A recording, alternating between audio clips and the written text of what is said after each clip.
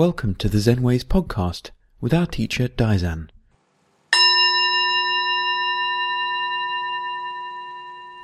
We can think about our lives in two contrasting ways. We can think about our lives in terms of being, and we can think about our lives in terms of doing. And when we think about life in these two different perspectives, we can think about our practice and how we find the peace and the happiness at the heart of life under these two heads as well. Now, in our particular lineage, there are two great Zen masters. One is very emphatically about doing, and one is very much about being. And some people find one perspective more helpful than the other. And I wanted to share with you today a little bit of the work around the Zen master called Bankei, who very much emphasized this being aspect of practice. So what does this being as opposed to doing kind of contrast encapsulate? So when we think about practice from the doing point of view, we tend to think about, okay, I start at point A, my life is on some level unsatisfactory. There's a certain degree of misery, or at least a certain sense of I could do better, I could actually be happier, I could be more fulfilled in my life. And then we view practice as a journey, as it were, from that point A through the process of practice to point B, to a goal, to a destination where we actually find the happiness, the truth that we've been searching for. And so our view of practice is like a spiritual journey going from essentially some level of dissatisfaction or unhappiness to happiness. And there's a deep truth to this process. This is actually how it is. We can do exactly this. And the other great Zen master in our lineage, Hakuin, he very much had this view and this way of teaching. Now, Bankei, the Zen master that we're going to look at today, as a young person, he had a very strong drive to find the truth at the heart of things. His parents both died when he was about 10 years old, and he had a very strong will. He was a very determined kind of character, and so determined that he kind of fell out with his whole family, and he basically ended up homeless shortly after his parents died. Probably about 11 or so, he was homeless, and he really wanted more than anything else to find the truth at the heart of things, to find peace, to find satisfaction, to find happiness. And he threw his whole being into this quest, into this search. And he practiced incredibly assiduously. There are stories that, for example, he sat in meditation on a rock, no cushion, just straight on a bare rock for a week without moving. Another time he went to a famous shrine in Japan where he did a kind of a week retreat where you neither eat nor sleep for a week, just straight through a whole week without any food, without any sleep. He just pushed himself so hard. Another time, for several months, he got into doing his meditation where he was up to his chest in a river, in cold water. He just tried anything. He was willing to put his life on the line. He wanted to find this so much. And it got to the point that his health started to break down. And it seems that, as far as we can tell from the old accounts, he gave himself tuberculosis. He got a very serious lung disease. And he was carrying on his meditation. He was getting weaker. He was getting sicker. He was approaching death's door, really. And then, as the old account says, he was in kind of deep meditation one morning, and the scent of plum blossom, so it must have been in the springtime, just came past his nose, and just as he smelled this plum blossom, boom, everything turned around and opened up for him. And he did a huge and he spat out all this blood and phlegm from his lungs, and he felt better. He felt cured, and he got up and he went back to his home temple, and his teacher recognized that he'd found this happiness that he'd been looking for. But the thing was that he realized, out of this incredible pressure that he'd put on himself, that none of this was necessary. And he spent a lot of time and energy in the rest of his life really emphasizing to the people who came to study with him that you don't need to force yourself. You don't need to pressure yourself. That this enlightenment isn't something that you have to earn through a certain amount of forcing or hardship or anything like that. He said, it's yours from the beginning. It always was, and it always will be. And it's from this perspective of being rather than doing that he basically made all of his teaching. And this week with Noriko, we've been doing a little bit of work to kind of translate a text that's sort of where Bankei summarizes his teaching of being, this being of settling into this truth of your being right now, not waiting for anything else, right now. He says, when your parents gave you birth, you had the Buddha heart. There were no defilements. So right at the beginning, as a tiny baby, you were an absolutely perfect tiny baby. You had it all right there. You were like a tiny Buddha right there. There were no defilements. He says, this Buddha heart is definitely unborn, spiritual and radiant. In the unborn, you can understand and harmonize all things. So if you can settle into this place that you were from the moment you were born, you have it all. You can harmonize and understand all things. You don't need anything else. It's right here. He says, the evidence for this is like this. If, while everyone is looking at me and listening, a crow or swallow or something else makes a sound behind you, you can distinguish them effortlessly. That is unborn listening. This is an example. So there's an effortless quality about this. We just know. In that sense, we're just Buddhas right now. It's not that we do anything or make anything special happen. In fact, it's the opposite. It's when we don't try to make anything special happen that here it is. The person in this unborn spiritual radiance returns to the Buddha heart. If you confirm this, from now on, you become a living Buddha. He says, being unborn doesn't depend on your previous life. Also, future Buddhahood is irrelevant. An unborn person is an enlightened person.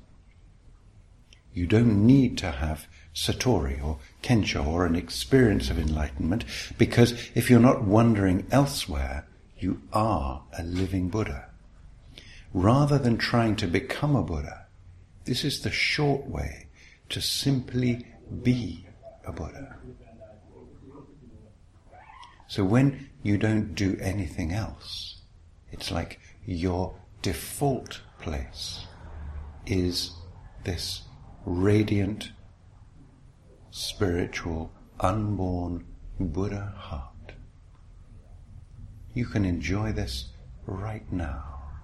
Doesn't matter how clever you are, doesn't matter how much you've suffered in the past, doesn't matter really any conditions in your life.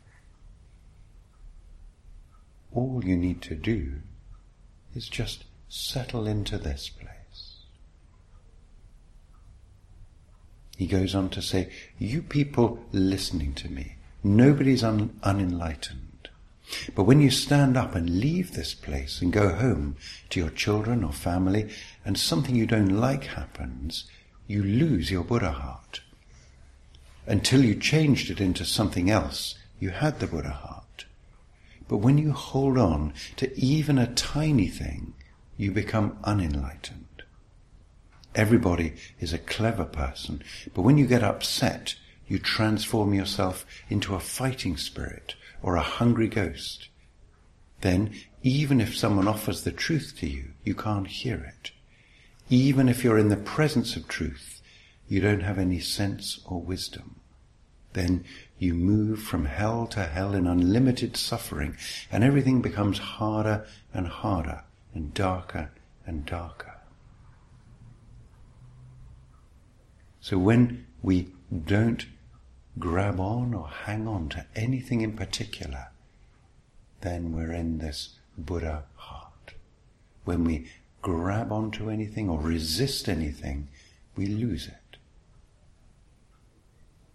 An ancient image that's used for this is the image of the ocean and the waves. Your nature, your true nature, is an ocean.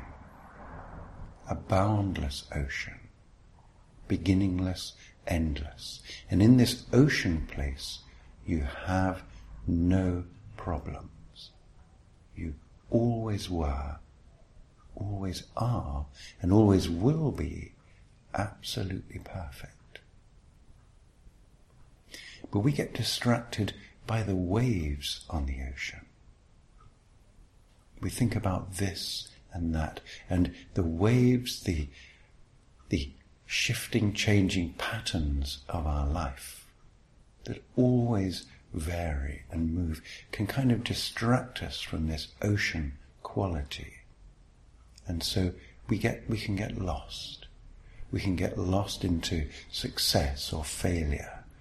We can get lost into affection and hatred. We can get lost into the world of the opposites. But even these opposites themselves are made out of the ocean, in the same way that the waves are made out of the ocean. And at any time, we can just, as it were, broaden our awareness and let go. And we're in this ocean place, this Buddha place, this enlightened place. And you can do this right now. And you do this all the time. We all do. The thing is, when we get hypnotized by the waves, we lose the perspective of the ocean. We lose this unborn reality. So how do we settle back into this place? We just don't do anything else. Bankei Zenji also like to use the image of a mirror. We become like a mirror. The mirror reflects anything that goes past the mirror, whether it's a beautiful lady or an ugly old dog, doesn't matter. When the reflection is there, the reflection is there. When the reflection is gone, the reflection is gone. The mirror doesn't grab anything, doesn't push anything away. And in a sense, the mirror remains unchanged, whatever reflections pass by the mirror. In the same way, if we don't buy into the reflections in our internal mirror, then nothing can actually harm you. Now sometimes people think that this means that you just become like a puddle. There's nothing to do. You just become like an inert sort of thing. But actually this isn't true. the more you settle into this being, the more you give up trying to become a Buddha and allow yourself to just be a Buddha. Strangely enough, the more the impulse to do arises out of this place.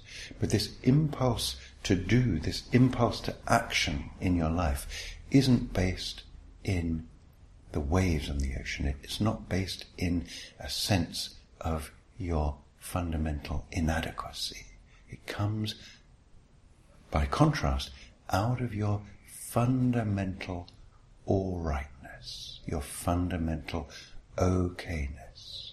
The more you settle into being actually okay as you are right now, the more there's an impulse to action out of this place. So the more we settle into being, the more the impulse to do arises. The other approach to teaching that we talked about, the approach where it's based in doing, strangely enough, that brings us to the place of being. So these two aren't really opposites at all. They're just mirror images, like two sides of a coin, inseparable. Some people actually do best through just this very moment, settling into their fundamental okayness. Just right now, allowing yourself to be everything that you really are, accepting fully all of it. And in this sense, becoming boundless, like the ocean. And enjoying fully this expansive, spacious freedom of being this ocean. And some people find that this doesn't resonate so much, and they do better with the other approach, where they put the emphasis into step by step progressing on their spiritual journey. But very often, people who do this, as they walk those steps of the journey, like Bankei himself, they come to a certain point where they realize, I had it from the beginning. I always will have it. I never actually was lost. And sometimes when people, as it were, cross this threshold where they realize this, sometimes they cry, because it's almost like I've been dying of thirst, sitting in the middle of a lake of beautiful fresh water my whole life. From the beginning, you have it. Right now, you have it. So our work from this perspective becomes the work of acceptance, the work of allowing yourself to be. So much of our culture, so much of our life living in London is about do. Everything's about production, success, gaining, all of these things.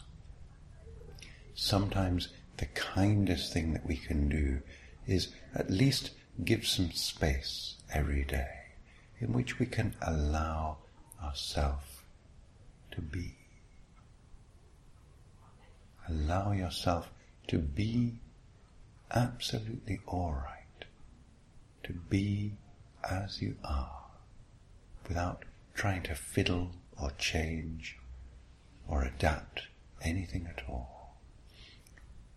From this place of being, remarkable things can happen. You can begin to live as the Buddha that you already are, the enlightened person that you already are. And the more that you base your life and your action in this adequacy, the less you can be led around by the nose, by society telling you that you're not all right. And so you become free. And this great Zen master Bankei in our background is a prime advocate for allowing this quality of being, unconditional being, to become a thread in your life.